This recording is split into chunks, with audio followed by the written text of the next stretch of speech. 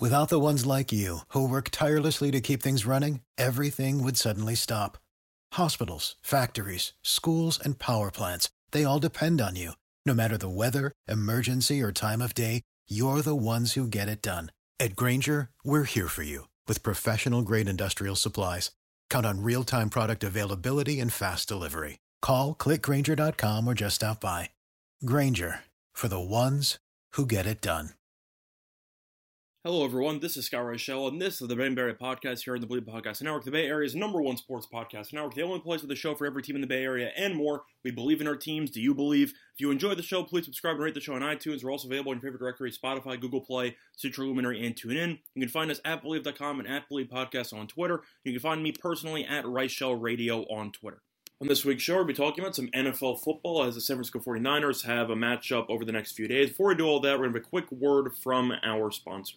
All eyes are on the gridiron as teams are back on the football field once again. As always, BetOnline is your #1 spot for all the pro and college football action this season.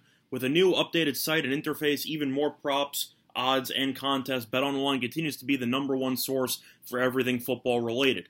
Head to the website or use your mobile device to sign up today to receive your 100% welcome bonus. That's double your initial deposit just for signing up. Don't forget to use the promo code NFL100. BetOnline, the fastest and easiest way to bet on all your favorite sports. BetOnline, your online sportsbook experts. Welcome back, everyone, to the Ben Berry Podcast. Now, before we end up going on break, we previewed what we're going to do with this week's show. Once again, talking about the 49ers and their upcoming matchup with the Indianapolis Colts. But before we do that, quickly recapping what happened last week. Nothing happened last week because the 49ers had a bye. So we spent last week kind of ranting about the Niners season up to this point, where they can improve, where they've succeeded, and we've reached the conclusion that this team's in last place, mostly because of injuries, etc., but the team is really mediocre. That was kind of my main takeaway. I don't think they're going to catch the Rams, but they're definitely still in the hunt. Of course, they're going to need to win a lot of division games moving forward, but when you end up getting pretty much behind the 8 ball because you have two solid teams in the NFC West. Seattle's you're not worried about because Seattle's about to fall apart, but the Rams and Arizona are both really good, and it's going to be tough for the Niners to really overtake them during the season, but stranger things have happened. We'll see what exactly occurs there. But looking at the actual Week 7 breakdown for the matchups, we have the Niners against the Colts in Sunday Night Football. And before we get into the actual matchup itself, since we can't recap the Niners last week, we're going to recap how the Colts did last week because they had a very impressive win against the Houston Texans in which they won that game handily in blowout fashion. But of course, when you're talking about the Colts beating the Texans, that doesn't really mean anything because the Texans are arguably the worst team in the entire league. So of course, you want to win every game you play by about 28, but when you actually face off against one of the weaker teams, it doesn't really say much about your team because you did what you were supposed to do. But either way, Colts easily covered. Game went under there. They won 31-3. And really, the main takeaway that you had was that when Carson Wentz is able to stay upright and he's not being fully harassed in the pocket, he actually looks pretty decent as a potential game manager, but he does show off some pretty solid arm strength at times. But Jonathan Taylor, 14 carries, 145 yards, 2 touchdowns. He had the 183-yard run, which set up a future touchdown run by him about 2-3 minutes later. So overall, I'm still fascinated by the Colts' actual play calling because Taylor should get the ball 20-something times a game, and he just doesn't. But he's been very solid this year anyway with the touches he's gotten. And you're looking at Wentz's stats, by the way, I forgot to mention, he had 223 yards, 2 touchdowns, no picks, but only completed 11 passes. So, really didn't do much in terms of the completion department, but he was efficient with his throws, a couple of big plays to the likes of Paris Campbell and to T.Y. Hilton, and that led to a nice, easy win. But the defense was also the story because, of course, they give up 3 points, forced 2 interceptions from Davis Mills, a QBR of 22.2 for Mills there, and they also sacked him twice. In addition to all that, they also recovered a fumble, so that definitely was a solid defensive performance. But once again, when you're facing off against a rookie quarterback with one of the worst offenses in the league, you do have to wonder how much of that's good defense and how much of that is just bad offense. But either way, Colts are now 2-4, trying to slowly and methodically climb in the AFC South. But when you're in the same division as the Jaguars and the Texans, you can find yourself in second place in sole possession of second place with a 2-4 record. But Tennessee's win against Buffalo definitely hurts Indianapolis because the Colts are still 2 behind, and that's not exactly ideal because the fact they still have to play the Bills on the road later on this year, which should not be fun. But Colts are hanging in there. Can't say they've looked great. They're probably not a playoff team, but at the end of the day, they were 0-3 to start the year, so at least they've made some steps in the right direction in the last couple of weeks. But overall, looking at this overall matchup, you have the Niners, who are favored in this spot, and they are currently being favored by about 4 points, with a total of 44, or roughly 44.5, depending on where you shop your lines. But looking at the Niners, of course, the quarterback concern was the issue going into the bye, but Jimmy Garoppolo said publicly that he felt good in practice, so he will be suiting up for this one, and he will be the starting quarterback. So after the Trey Lance experiment for one game, because of necessity, because Garoppolo was injured and they really didn't have anybody else, Lance is now injured, and he's on the shelf, so Garoppolo will be behind center, for better or for worse. Now, the 49ers have lost 3 in a row against some pretty good competition. They lost to Green Bay by 2. Green Bay has 1 loss on the year, one of the best teams in the NFC.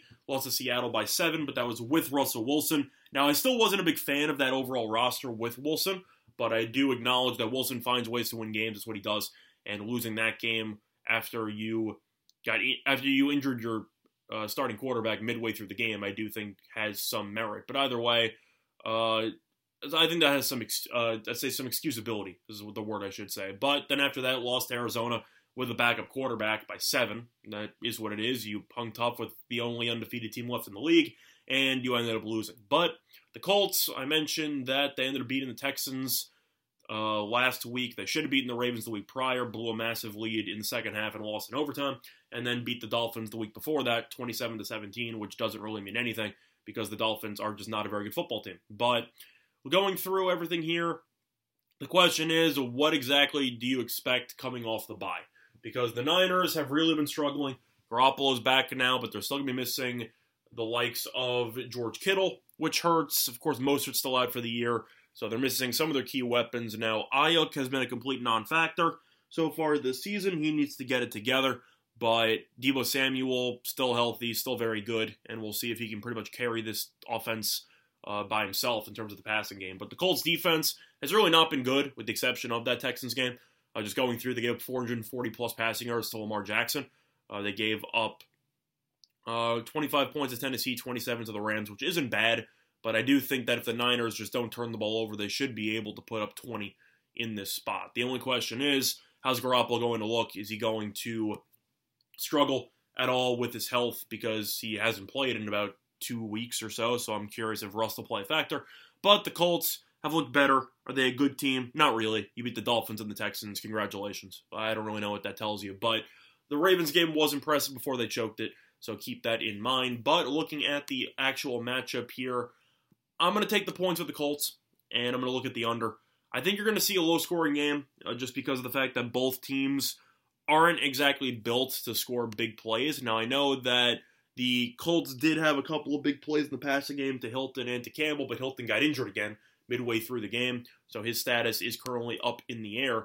But I do think that you're going to end up seeing a lot of really slow and methodical drives that will end up really just taking a bunch of time off the clock. Now, Hilton hasn't been practicing this week. Paris Campbell, who caught the touchdown, is actually out for the year with a foot injury. Hilton might play. It's still remains to be seen. But the point is that I really question the Colts' weapons offensively besides Jonathan Taylor. And I do think that if the Niners are able to even limit the run, I think they'll be able to do enough to pretty much limit this Colts team to around 17 to 20 points. But the 49ers, kind of the same way. Just looking at the weapons offensively, they don't really have any. You have Deebo Samuel, that's basically it. Ayuk has been an afterthought, and the wide receiver just depth has really been non-existent for the Niners this season. Now, the defense has been battling despite all the injuries, and I do acknowledge the fact that this team is still very, very, let's just say, hungry on defense because they've been outmanned and they've still been competing, which is always a good sign. But I do think they'll have a good game plan off the bye. Shanahan, though, the issue you have is that the fact remains he is a guy who loves to run the ball. And the Niners, with no Mostert, have been relying on Mitchell and Sermon, who are two rookies, and both of them have not really been great. I think Mitchell's been better, but I don't think he's been amazing by any means. So I do think that the Niners, until they actually run the ball more successfully, are going to have issues. They're averaging 122 rushing yards per game, which sounds fine. But for Shanahan standards, that's really not as great as you want it to be. You probably want it closer to around 140, 150. So that forces Garoppolo to make more throws. And if you don't have enough weapons to help him out, you're going to have problems. So I do think this game will be close. I think it'll come down to the wire. I think it'll be low scoring. But I do, at the end of the day, I think that there's value at the Colts. Just because I think the Colts are good enough to win this game. And I think that the Niners aren't really good enough to be laying 4 against this Indianapolis team that has been playing better football over the last couple of weeks. The question remains, if the Colts had ended up beating the Ravens, would the spread still be 4? Probably not. So I think that there's value on the Colts. I'm looking at the under as well. I think you're going to see both teams, as I said before, really just try to milk the clock, run the ball, slow, intermediate, or short passes, which should lead to a couple of potentially 7-minute field goal drives. If you end up getting one of those, your under looks pretty good. But I think this game will end somewhere in the realm of 20-17, so I do think you're going to find value with the underdog in what should be a low-scoring game. But looking at the 49ers and their upcoming schedule, you have the Colts game, obviously, which I just talked about. Then you have the Bears. Then you have the Cardinals, the Rams, and the Jaguars. So the schedule does become a little bit easy for some of the weeks up ahead, but once again, you're facing off against the Cardinals and the Rams back-to-back, which sucks because realistically, you might have to win both those games if you want any shot to actually win the division. You're 4 back of Arizona, or really just 3.5 back because they had the bye week in there. But the point is, they have really no shot to win the division.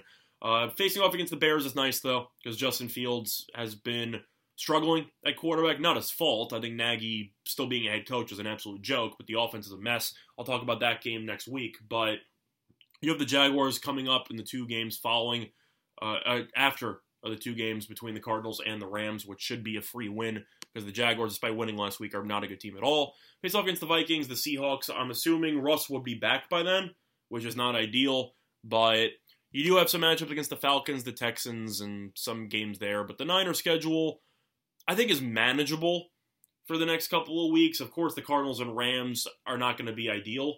Maybe they can find a way to win one, but I'm not sure how good Minnesota is. Seattle, I'm not sure what their story is going to be in December.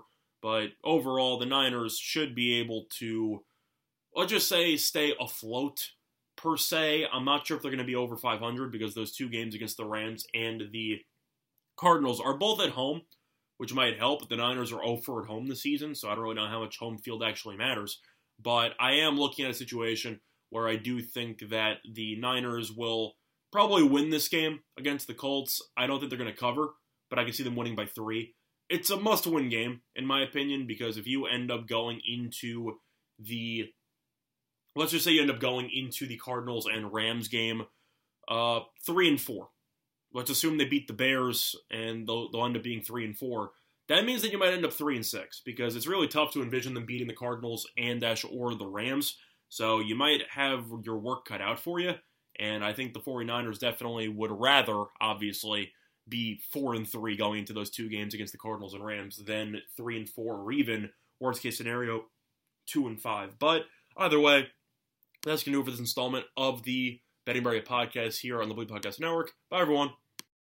For the ones who work hard to ensure their crew can always go the extra mile, and the ones who get in early so everyone can go home on time, there's Grainger, offering professional-grade supplies backed by product experts so you can quickly and easily find what you need.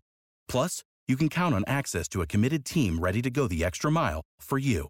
Call, click Grainger.com, or just stop by. Grainger, for the ones who get it done.